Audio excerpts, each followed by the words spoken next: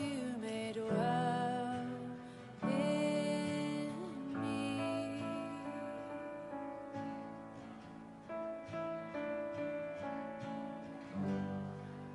The work was done with nothing but wood and nails in your scar-born hands.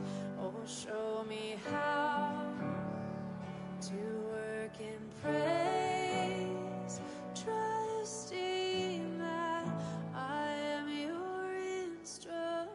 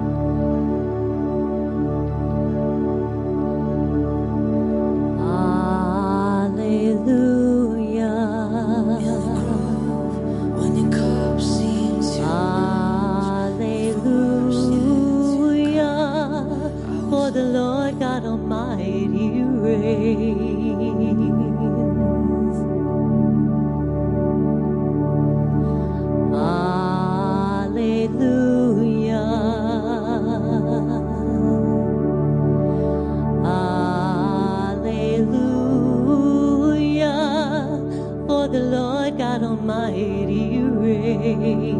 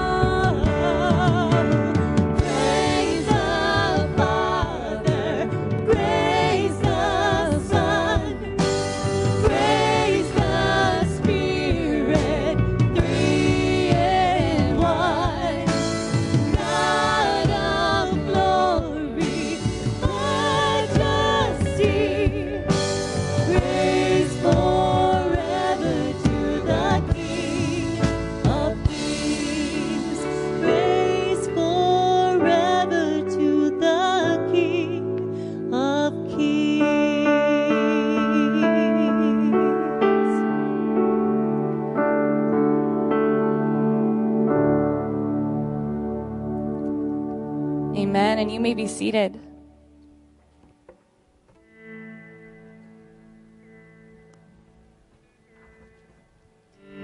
Well, we want to thank you for being with us tonight on this holy night of worship. If you're joining us online from wherever the Lord has you, a special welcome to you. Please take advantage of our chat. We have online hosts available for you all throughout the service. They'd love to pray with you and for you. They'd love to answer your questions. We want you to feel a part of what the Lord is doing in this place from wherever the Lord has you. Well, tonight, we honor the greatest act of love the world has ever known. We remember a rabbi from Nazareth whose life would change the course of history. Jesus. He wasn't who the Jews expected their king to be. He didn't ride in on a war horse to conquer their political enemies. Instead, he came on the back of a donkey's colt. He didn't demand a seat of honor at dinner with his disciples. Instead, he washed their feet. He didn't flee or fight back when an angry mob came to arrest him in the garden. Instead, he willingly offered himself up to those who were seeking his life.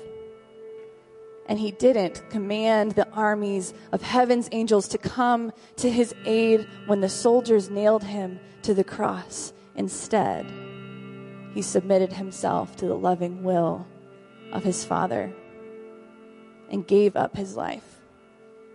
And why?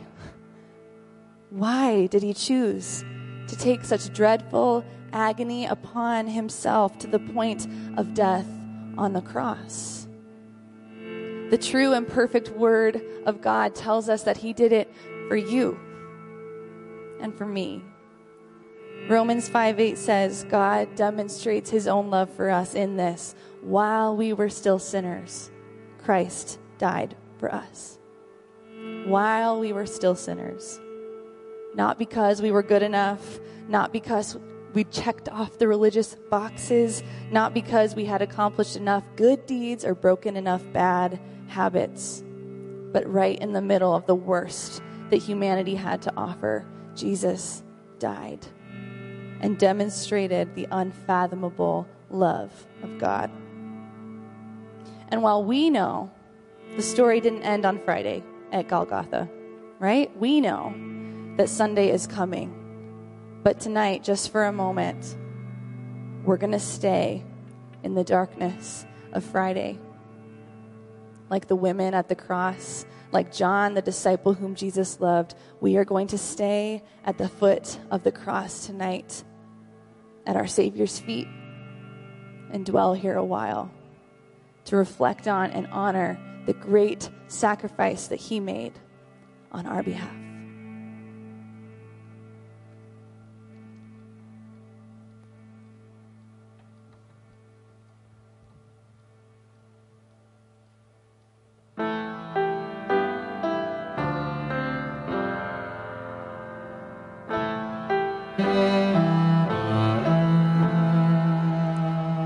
Come, O sinner, come and see Christ the Lord upon the tree. See the crown of thorns adorn the King, who labors to breathe in agony. Come, O sinner, come and see what our God became to set us free. Come, O sinner, come and mourn, for he calls your sin his own. Do you feel the weight of justice, sir? He suffers the wrath that you deserve. Come, O sinner, come and mourn, for he bears the curse for all you've done. Oh, the wonder of this awesome scene, where our Savior bleeds. Oh, the power of the love of God. Come and stand in awe.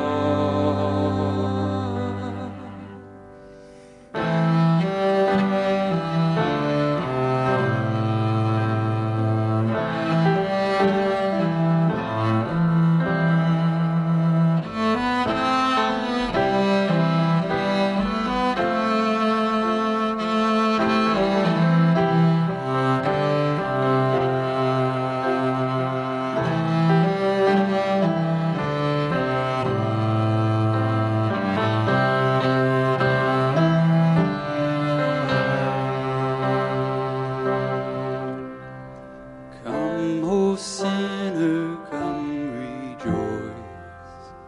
Mercy fills this place of scorn, for he dies to save his enemies, that all who draw near will know his peace.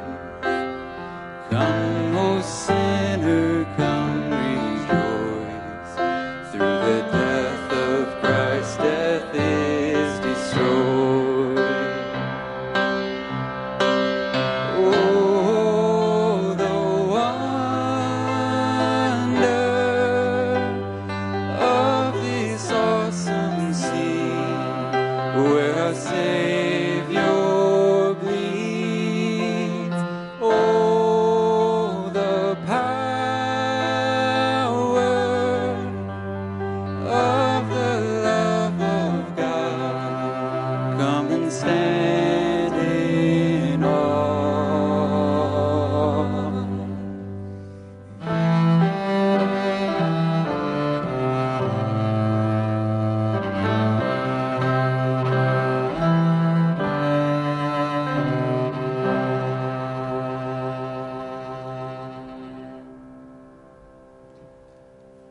These are the words of the prophet Isaiah, who describes the Savior who would come and redeem his people. He had no form or majesty that we should look at him, no beauty that we should desire him. He was despised and rejected by men, a man of sorrows and acquainted with grief. And as one from whom men hide their faces, he was despised, and we esteemed him not. Surely he has borne our griefs and carried our sorrows.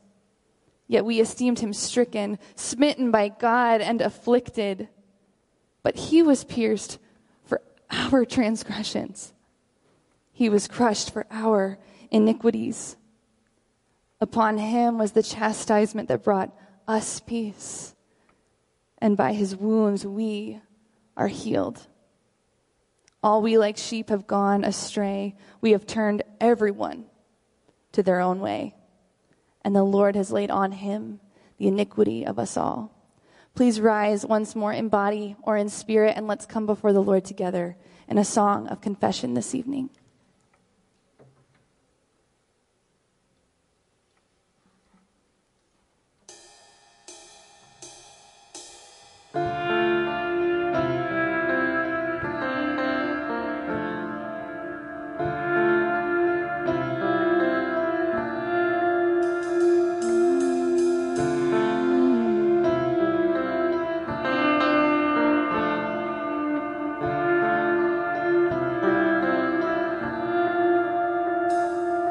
For what we have done and left undone, we fall on your countless mercies.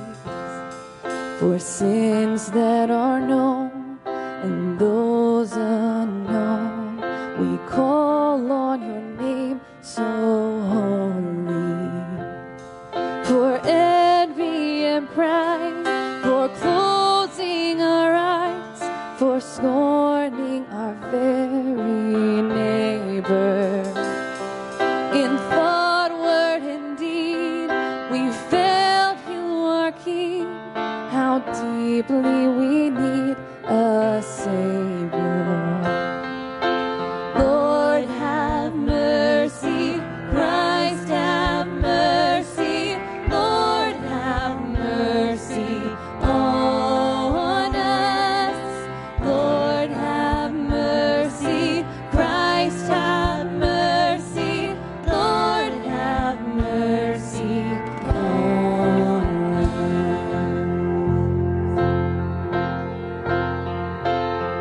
For what you have done, your life of love, you perfectly lived, we praise you. Though tempted and tried, you fixed your eyes, you finished the work God gave you. And there on the tree, a king among thieves, you bled for a world's betrayal. You loved to the end, our merciful friend. How pure and forever faithful. Lord, have mercy. Christ, have mercy. Lord, have mercy on us. Lord,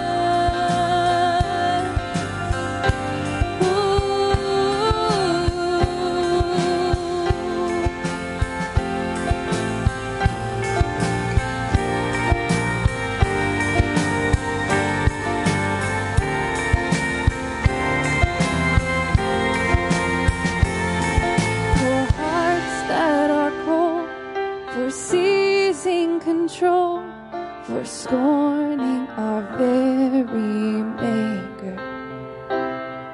In thought, word, and deed, we failed you, our King. How deeply we need a Savior. Lord of mercy. Lord, have mercy. Christ, have mercy. Lord, have mercy on us. Lord, have mercy. Christ, have mercy. Lord, have mercy on us. Lord, have mercy. Christ, have mercy. Lord, have mercy on us. Lord, have mercy. Christ, have mercy. Lord, have mercy on us. Lord, have mercy. Christ, have mercy. Lord, have mercy on us. Lord, have mercy. Christ, have mercy. Lord, have mercy on us. Lord, have mercy. Christ, have mercy. Lord, have mercy on us. Lord, have mercy. Christ, have mercy. Lord, have mercy on us. Let's come before the Lord in prayer together. Father, we thank you for your great love for us. Jesus, we thank you for the sacrifice of your body broken and your blood poured out. Spirit, we thank you for your presence with us tonight, for moving in this place and impressing on our hearts the radical depths of your love for us. Thank you that while we were still sinners, Christ died for us. Even while we continue to wrestle against sin and the darkness of this world, thank you that we can look to the cross and see our absolute belovedness. Lord, have mercy. Have mercy for the places where we continue to both experience and enact pain and loss, grief and brokenness, temptation and sin, abuse and harm. Lord, have mercy on us, we pray. We thank you that in Jesus, your mercies are new every single morning. Holy Spirit, tonight we ask for an increased awareness of your presence, for a deepened sense of your love for us, for hearts and minds that are attuned to you, that we might more fully grasp the great sacrifice of our crucified King. We pray these things in the name of Jesus, the Lamb who is worthy. Amen. You may be seated.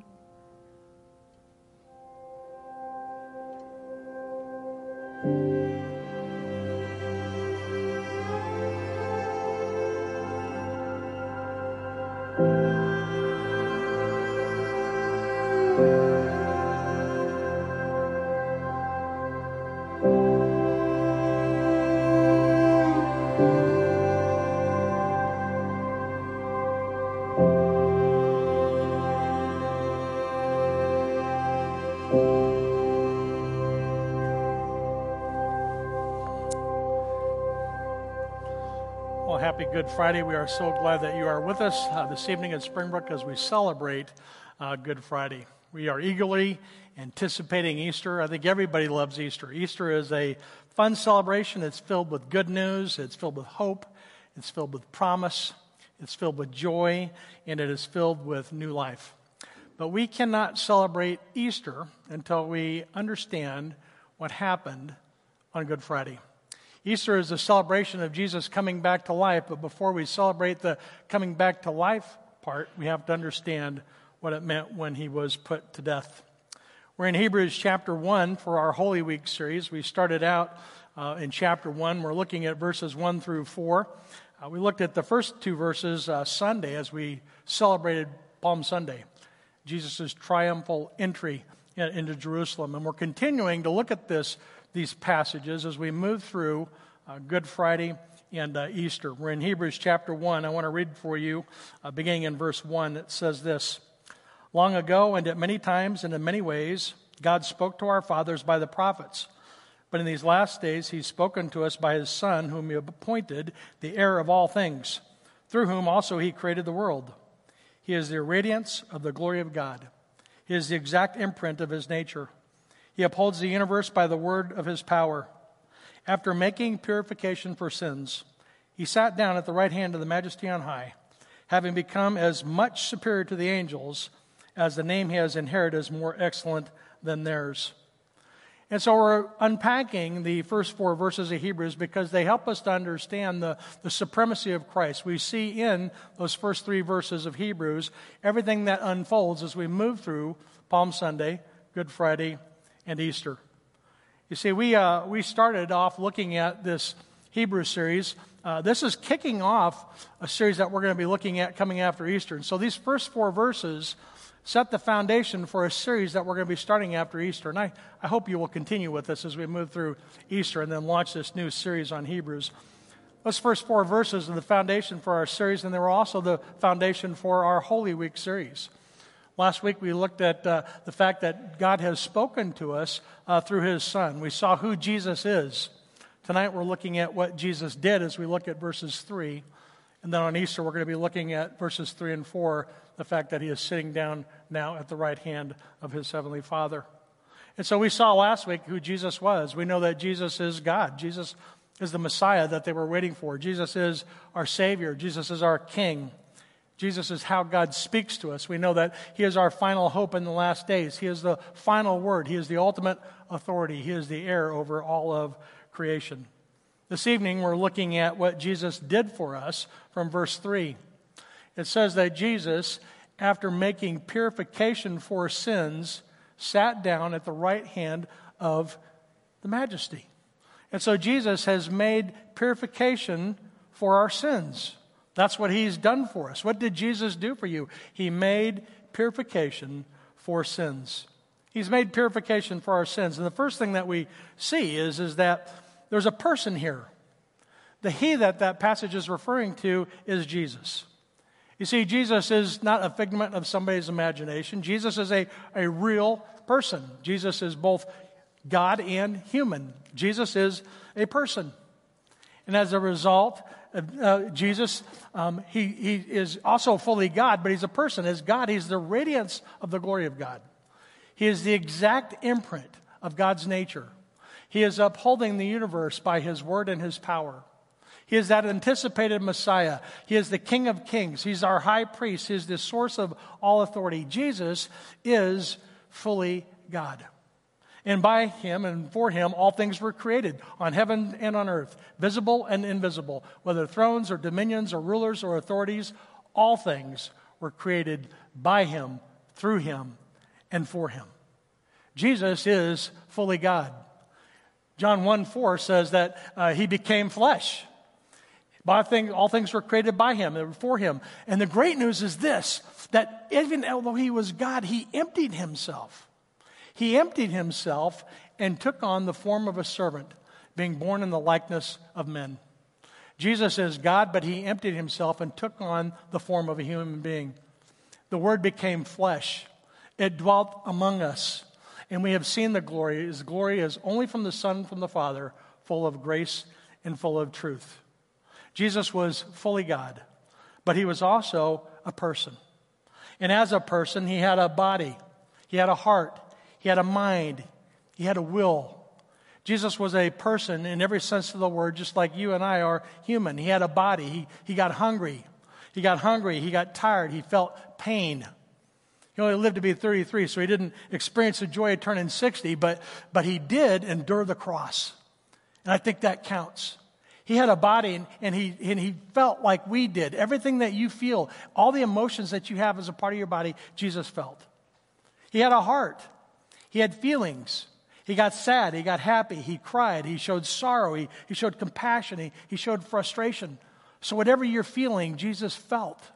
As a person, he can connect with you. He understands what we're going through. He had a body. He had a heart. He had a mind. He had thoughts. He had conversations with people. He reasoned and explained the scriptures. He was aware of the relationships around him. He was human in every sense of the way. He had a will. He had a will. He had desires, just like we have desires. He had preferences. He had to make decisions. Jesus was fully human in every sense of the word. And you see the fullness of his humanity just before his crucifixion in Luke chapter 22. He withdrew from the disciples about a stone throw away. He knelt down and he prayed this, saying, Father, if you are willing, remove this cup from me. Nevertheless, not my will, but yours be done. And there appeared to him an angel in heaven to strengthen him. You see, whatever feelings that you're having, whatever emotions you're having, whatever you're going through, you have someone that understands. God understands what you're going through. You are not alone. Jesus was fully God and he was fully human, and he understands what we're going through.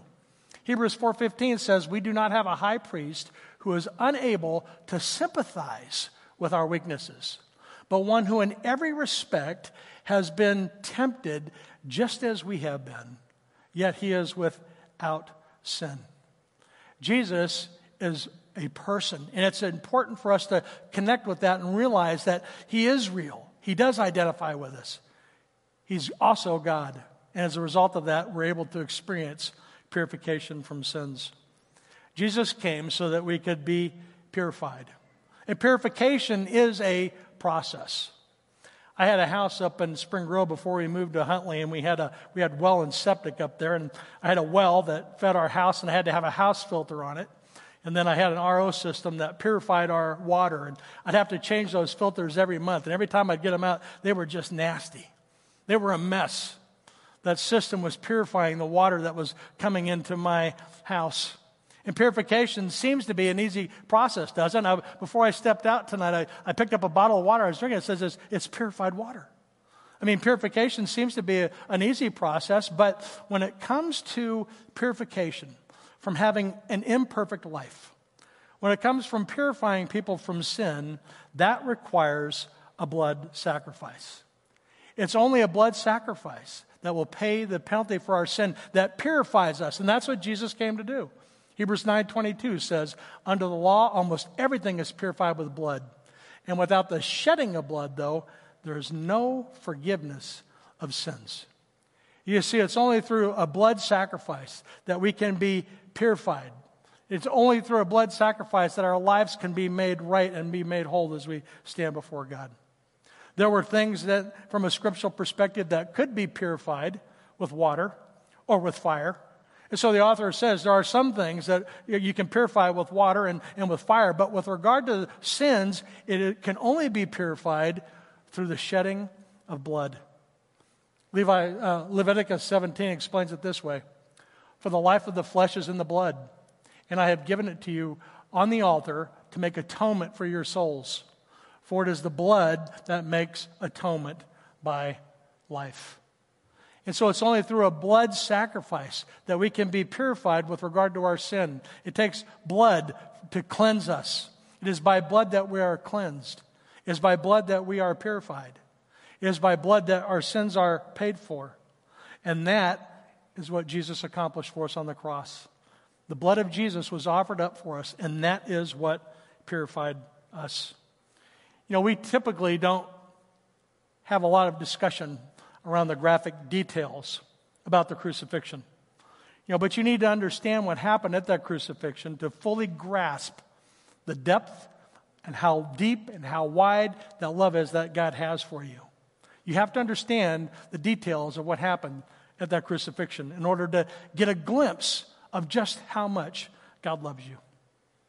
I was at Texas Roadhouse just 2 weeks ago, and I always get the same thing when I go to Texas Roadhouse. I love the early dine sirloin. It's on special. I love it. I get the same thing every time, but every time I walk in, they parade me by this display rack that's just filled with these beautiful steaks. It's got different cuts. It's got different kinds of meats. And I look at them and I go, oh, those all look good, but I get the sirloin every single time. And as I was thinking about that meat display, it dawned on me that we never talk about the process for how those steaks are made. You know, we've got this image in our mind, there's a slaughterhouse, these big animals go in, and then they go through this process, and they come out the other end, and they got these nice little steak cutlets that we get to select from. We never talk about the process for where our meat comes from, because it's gruesome. We don't like to talk about that. We don't like to talk about our sin. We don't like to talk about the process that Jesus went through. And in a lot of ways, talking about sin and the crucifixion is about just as exciting for people as talking about the process that our meat comes through as we select our steaks. That crucifixion was gruesome. Fortunately, much legislation has been passed to take care of the animals in the processing so that it's humane, but much more humane than anything that Jesus experienced. Jesus went through a process that was nothing more than inhumane. Jesus was not just simply killed like a Passover lamb would have been killed in the Old Testament. See, in the Old Testament, that blood sacrifice came as a result of animals' blood being shed on an altar. And so there's a process for that. That was the process that Jesus went through, but it was nothing humane about it. Jesus experienced the full brokenness, the full sinfulness of this fallen and broken world, even as he went through the crucifixion. Jesus experienced rejection. He experienced humiliation. He experienced pain. He experienced suffering. And he experienced loneliness. Jesus, through this process of purification for us on our behalf, experienced these things. He was rejected by his disciples. The religious leaders hated him. Everybody that was his friend scattered. He came into town on a donkey with a celebration on the first Sunday, and then by the time you get to Good Friday, everyone had scattered. He had been rejected by everyone. He had faced humiliation. He was spit on. He was ridiculed. He was made fun of. He had to drag his own cross to his own crucifixion. And along the way, he experienced beatings and whippings. He had a crown of thorns shoved on his head. He experienced immeasurable pain. And then he also experienced suffering. Suffering is extended pain. Pain is what happens when you accidentally slam your finger in the door of your car. Suffering is doing it over and over and over and over again for a couple hours. And so he experienced not just the pain of it, but the suffering. It was extended as he hung on the cross, gasping for breath. And then he experienced loneliness. He was forsaken, fulfilling the prophecy of Psalm 22. He experienced how much God hates sin as his Father turned his back on him and he took on the sins of the world. He wasn't just killed. He was crucified. It was the most painful death that someone could experience. It was the worst severe punishment that was reserved for the worst criminals in dissonance. He suffered on our behalf. That process of purification is what Jesus took on himself for us. Philippians 2:8 says, and being found in the human form, he humbled himself by becoming obedient to the point of death, even death on the cross. That sounds so sterile, doesn't it? I mean, we talk about the fact that Jesus died on the cross for our sins, and there's something sterile about that. And tonight is a night, it's an opportunity for us to reflect and remember the process that Jesus went through for us, for you, and for me. Jesus made purification for our sins. He, Jesus, made purification for our sins, for yours and for mine. And here's the bad news. You have a sin problem. I have a sin problem. We all have a sin problem. Romans 3:23 says, "For all have sinned and fall short of the glory of God." We have a tendency in our culture to think that we're not as bad as the next person. We evaluate ourselves to other people all the time. But when it comes to sin, it's not something that's just behavior related. Sin entered into the human race as a result of a condition that happened at the beginning of the fall with Adam and Eve. We're all sinners because we're human. You're born with it. And yes, it is a behavior, but sin is a condition that we're all face. We all have it. Jesus died for you and me because sin is a reality. Everyone who makes a practice of sinning and also practices lawlessness, sin is lawlessness. And so there are times when we do behaviorally sin. It's a condition that we face, and it's also a behavior that can be reflected in how we observe God's laws.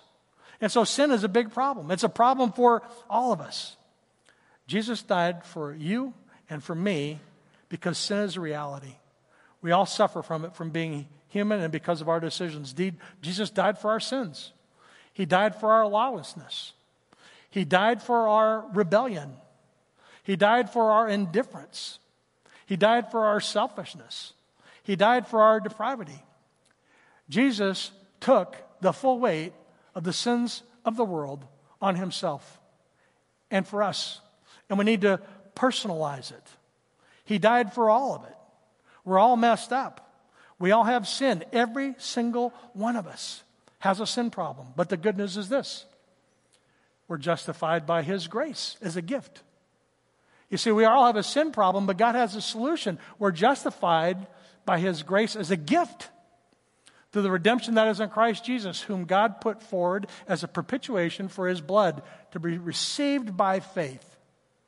We are saved by God's grace through faith in Christ, not by works, so that no one can boast. The bad news is that you can't be good enough. It doesn't matter if you go to church. It doesn't matter if you pray. It doesn't matter if you fear God. Cornelius in Acts chapter 10 was all of those things. And he wasn't saved until he understood his need for a relationship with Christ.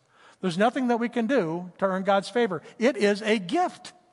And it comes about as a result of the redemption that is found in Christ Jesus.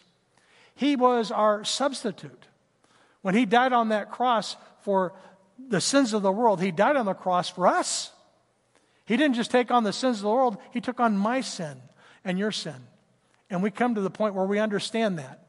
And so Jesus, his death on the cross was sufficient to cover everybody, but for those that have placed their faith in him, for those that have confessed him as Lord and Savior, for those that have believed in him, that's where salvation comes from. In 1 Peter 2:24, it says that Jesus bore our sins in his body on a tree that we might die to sin and live to righteousness. By his wounds, we have been healed. Those are sweet words for us. You know, we've come together this evening to celebrate and to remember what Christ accomplished for us on the cross. We've come together to remember exactly what was done. We're going to be celebrating communion in just a little bit. And when we celebrate communion, it's an opportunity for us to reflect and to remember what Christ has done. That first communion supper was Jesus sitting around with his disciples. It was on a Thursday. Some churches celebrate Maundy Thursday, which is where they do communion together. And then they celebrate communion, and then they celebrate the fact that he died on the cross, and they celebrate Easter. Tonight we're combining that Last Supper with remembering what Christ accomplished for us. And so there's two purposes for our communion tonight. Communion is an opportunity for us to step back and to remember that point where we first understood what Jesus accomplished for us on the cross. You know, we celebrate that, and we give thanks for that, and we celebrate the assurance that is ours. Now, I want to invite you to, as we prepare for communion, to reflect on the reality of some of those passages that we've shared. I also want to share with you a passage as we prepare for communion this evening. I want to invite you to reflect on this passage from the book of Luke.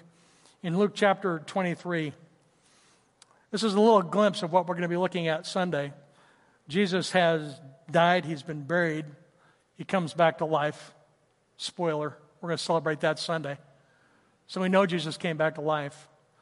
But right before his disciples recognized him, he's with them and they don't recognize him. In verse 53 in Luke 23, and this is what I want you to reflect on.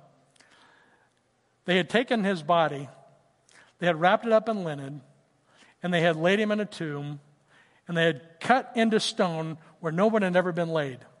It was the day of preparation, and the Sabbath was beginning.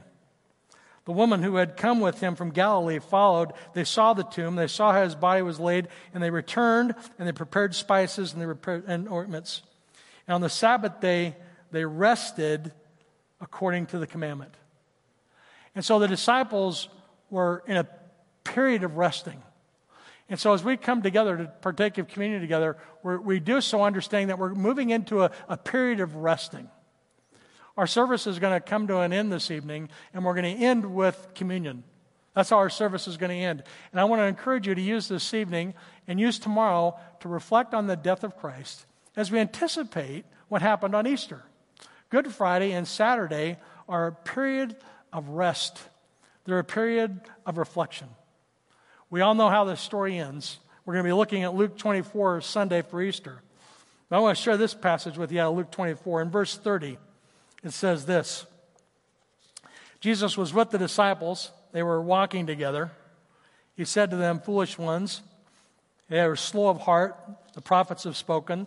They don't fully understand who Jesus is." And then when we get to verses 30 and 31, they get to the table together.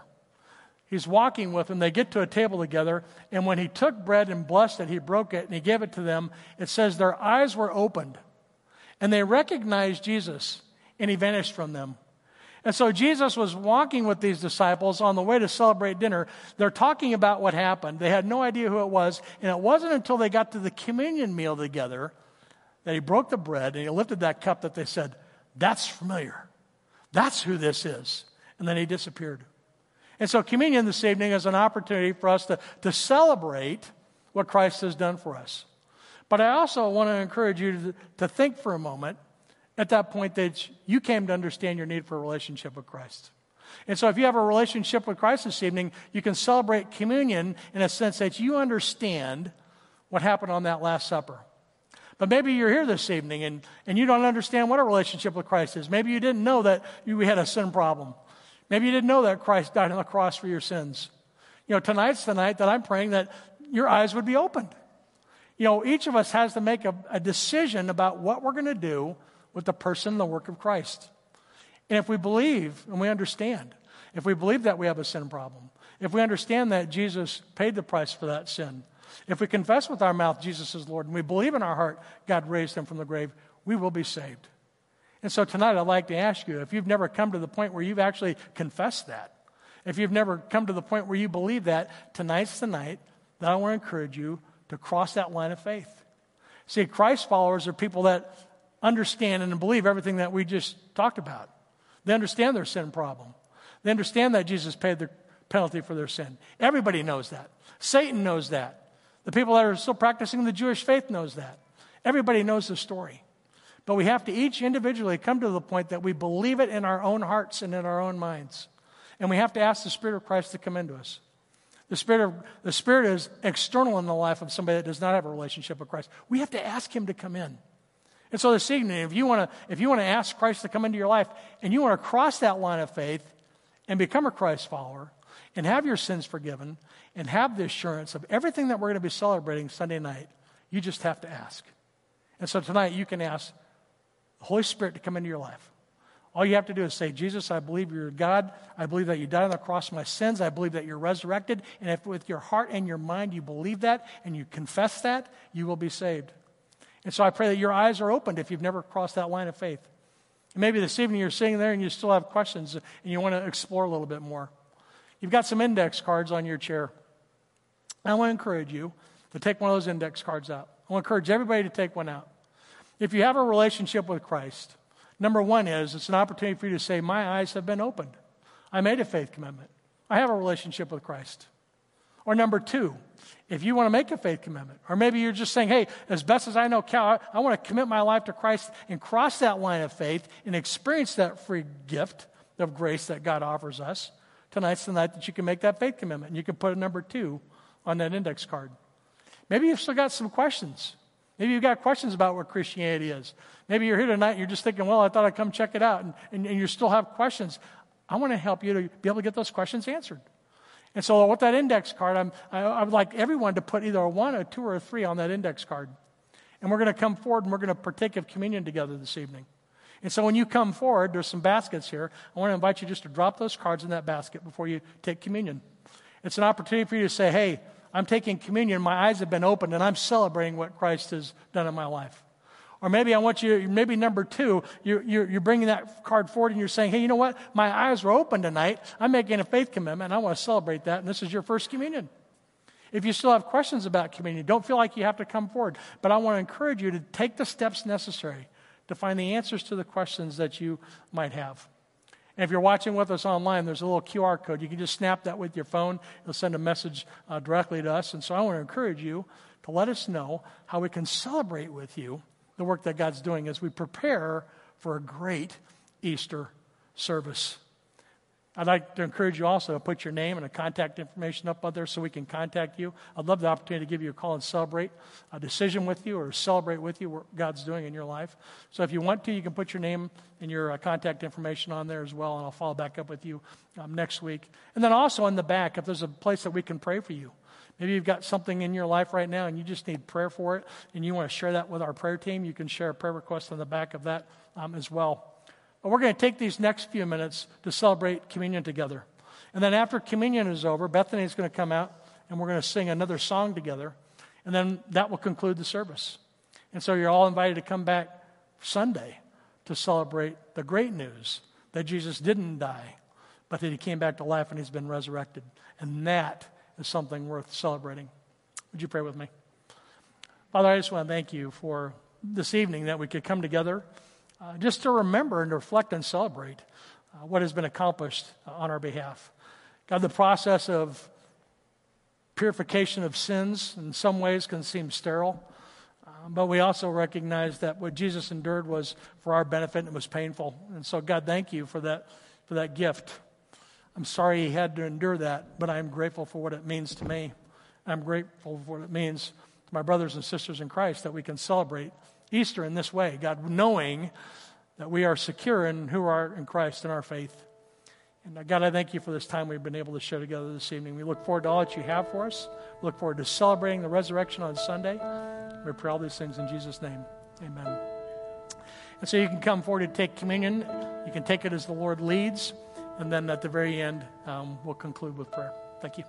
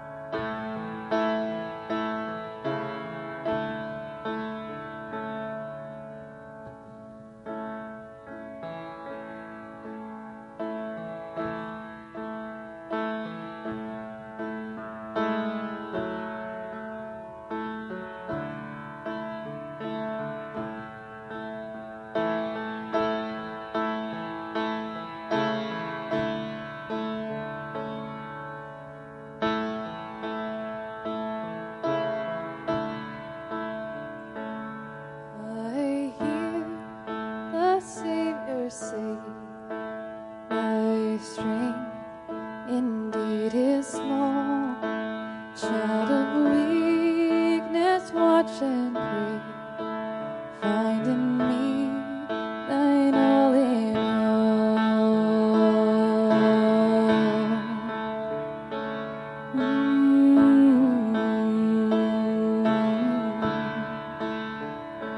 Lord, now indeed I find thy power, and thine alone can change the leper's spots and melt the heart of stone.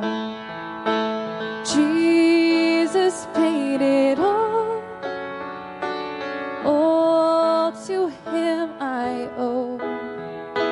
Sin had left a crimson stain, he washed it white as snow.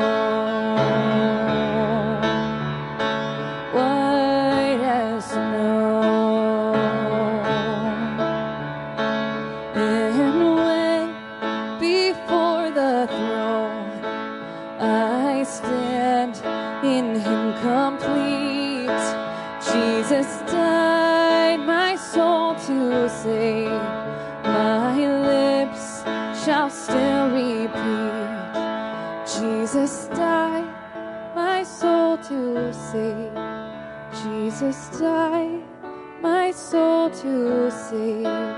Jesus died my soul to save. My lips shall still repeat,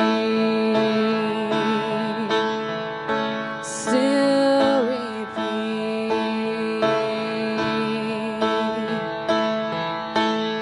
Jesus paid it all to him I owe. Sin had left a crimson stain, he washed it white as snow. Sin had left a crimson stain, he washed it white as snow. He washed it white as snow. He washed it white as snow. We're white as snow. You are holy, holy. Are you Lord God Almighty? Sing, worthy is the Lamb, worthy is the Lamb. You are holy,